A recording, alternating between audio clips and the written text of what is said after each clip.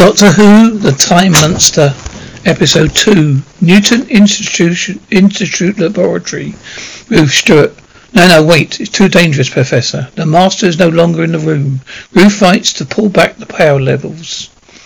Outside the institution, the clock strikes a very slow 2 as Bessie comes to a sudden halt. To the right, Joe? Joe is standing at nothing. Doctor, oh, good grief. The doctor leaps out. Bessie runs through an archway to the main building, slightly slower than usual. Master watches him going inside. Newton Institute Laboratory. The doctor enters. Doctor, cut the power. Ruth, I can't. It won't budge. Doctor, then reverse the polarity.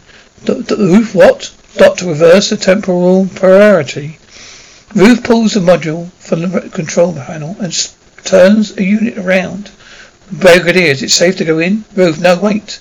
Cook, what is it all this about? Brigadier, oh, for heaven's sake, there is a man in there. Power drops down quickly. Ruth, right, the level should be all right now. Newton Institute Radiation Laboratory. The Brigadier enters. Brigadier, Doctor. A figure is slumped over the machine. It's an old man with sparse white hair. Ruth Stewart? Cook, is this meant to be some kind of joke? Purser, what on earth is going on? Doctor, who is this? Ruth, my assistant. But Stewart's only 25. Doctor, 25? This man's 80 or more. Joe enters. Joe, what's happening, Doctor? Are we too late? Doctor, on the contrary, Joe. I think we're just in time. Hyde's apartment. Another part of the institute. Ruth removes the thermometer from Hyde's mouth and looks at it. The Brigadier enters. Brigadier, how is he? Doctor, well, what he needs at the moment is rest, but get him to the hospital later. He must have been a pretty tough youngster. Ruth, he was. Doctor, well, lucky for him, otherwise the shock of the change would have finished him off. Joe? Would he be all right? Doctor, yes. He'll survive.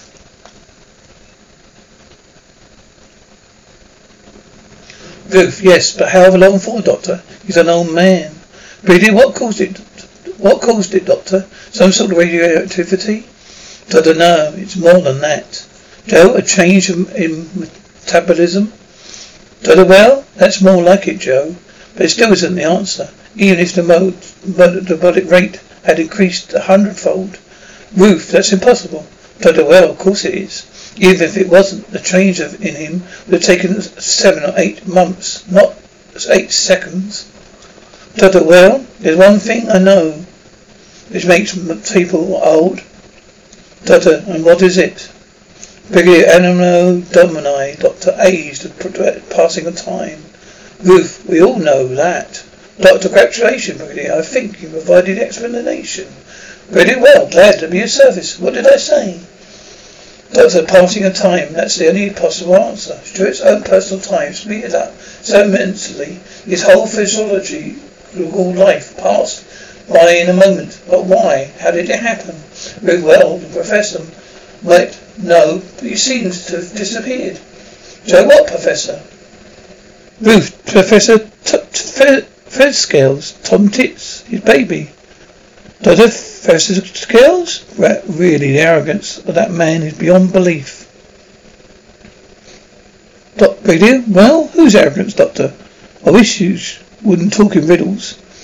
Doctor, perhaps a classical education would have helped you, Dr. Brigadier. Professor Scales is a Greek word. Joe, Professor Scales? I get it. Professor Scales is Greek for master. Right, Doctor, right, Joe. Hyde moans. Ruth, he's coming around. Hyde, help me, help. Joe, it's all right, you're quite safe. Hyde, nobody's safe, no one's safe. Oh, he's here, I saw him, Ruth. The poor boy's delirious. Hyde, no. Ruth, don't try to speak, Stu, just rest. Doctor, no, let him talk. Who did you see, Stuart? Answer me. Hyde, danger, the crystal. Ruth, please stop this, Doctor, please. Brigadier, look, answer me, Stuart. Who did you see? Brigadier, go easy, Doctor. Hyde, no. Doctor, please. Joe, Doctor, please. Doctor, be quiet, both of you. Now answer me. Who did you see? Answer me. The Cronus. Doctor, the Cronus? Yes, of course, I should have known. Dr. Ingram, I want you to come with me. I want you to tell me everything you know about that machine of yours. Joe, shall I come? Doctor, no, you stay here with Stuart. Phone me immediately if he starts talking again. Brigadier, you better lock the door behind us, Miss Grant. Brigadier, Dr. Brigadier, don't hang about. I have a job for you to do, you know. Brigadier's office. Yates, Newton Institution, Wanton. Got that, sir? Over. Brigadier, OC, trailing static. Get 2 sections over here right away. Over. Yates, say again, sir? Didn't quite get that. Over. Outside the institute. Brigadier, I said bring some men with you. I feel as naked as a babe in his bath. I want light and heavy machine guns. Oh, Yates, shove a couple of anti-tank guns in the boot. Over. Yates, OC. You've got tanks there, sir. Over. Brigadier, you never know, Captain. You never know. Over. Yates, OC. Right, sir. And when, sir? I mean, how soon? Over. Brigadier, the usual, Captain Yates, about 10 minutes ago. Oh, Yates, the doctor wants you to bring his TARDIS with you. Right, over. Yates, OC. Right, sir, out. Cook, sorry, Charles, but the whole thing smells of bad fish. We need to get out of it. Percival, but I stake my reputation on Professor's integrity. Cook, you already have, Charles, you already have. For this gamble gone wrong. Now it's not surprising that you lost. Percival, please, Humphrey. Cook, I can see no alternative to a full Whitehall inquiry. I can only hope that we don't have to parade on dirty linen at Westminster, not to mention Brussels. Brigadier, forgive me, Mr. Cook. Dr. Cook. Brigadier, I'm so sorry, Dr. Cook. I couldn't help overhearing what you said. Cook, well? Brigadier, this affair is no longer in your hands, sir. Cook, I beg your pardon? Brigadier, this is now a security matter. I've taken over. Cook, you have no right. Brigadier, no, I'm sorry, sir. I have every right. Subsection 3A of the Preamble of the 17th Enabling Act, paragraph 424G, if I remember rightly. Cook, Brigadier, sir, bearing in mind the Official States Secrets Act as well, you please make certain you say not a word about today's events to anybody, either of you.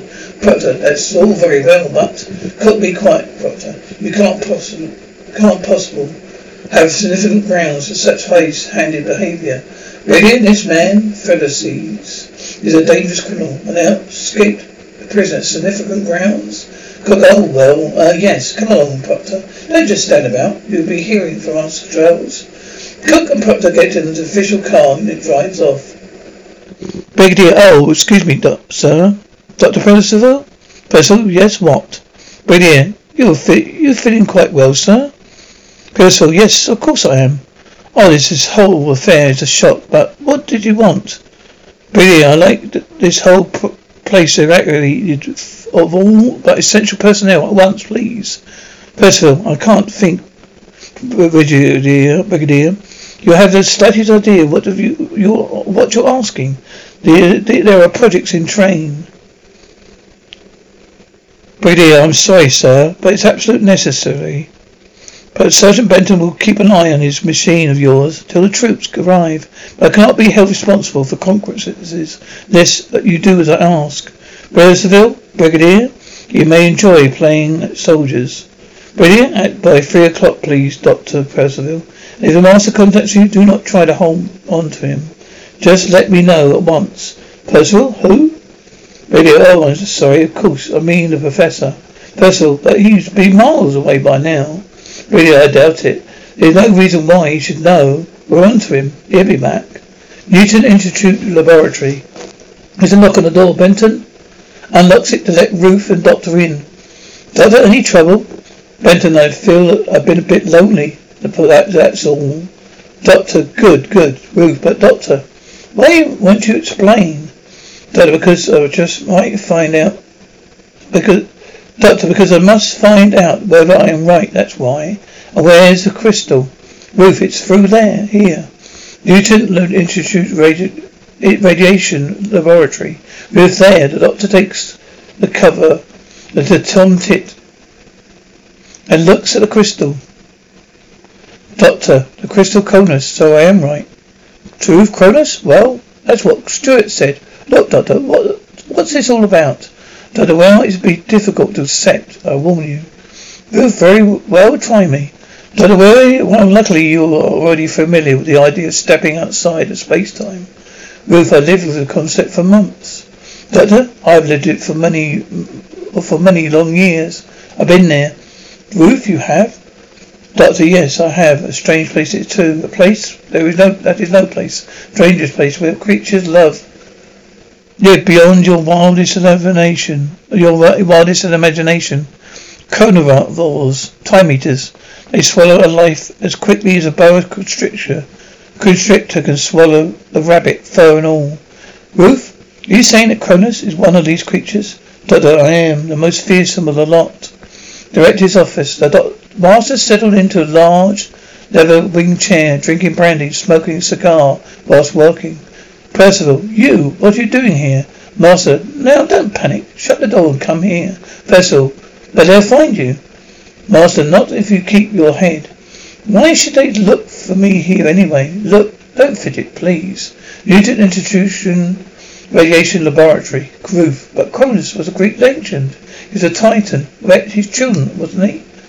Doctor, yes, exactly. And what's more, one of those children is a legend. The legend was Poseidon, the god of Atlantis. Ruth, are you trying to tell me that the classical gods are real? Doctor, well, yes and no. Extraordinary people, the Antareans. Even more extraordinary than their cousins in Athens.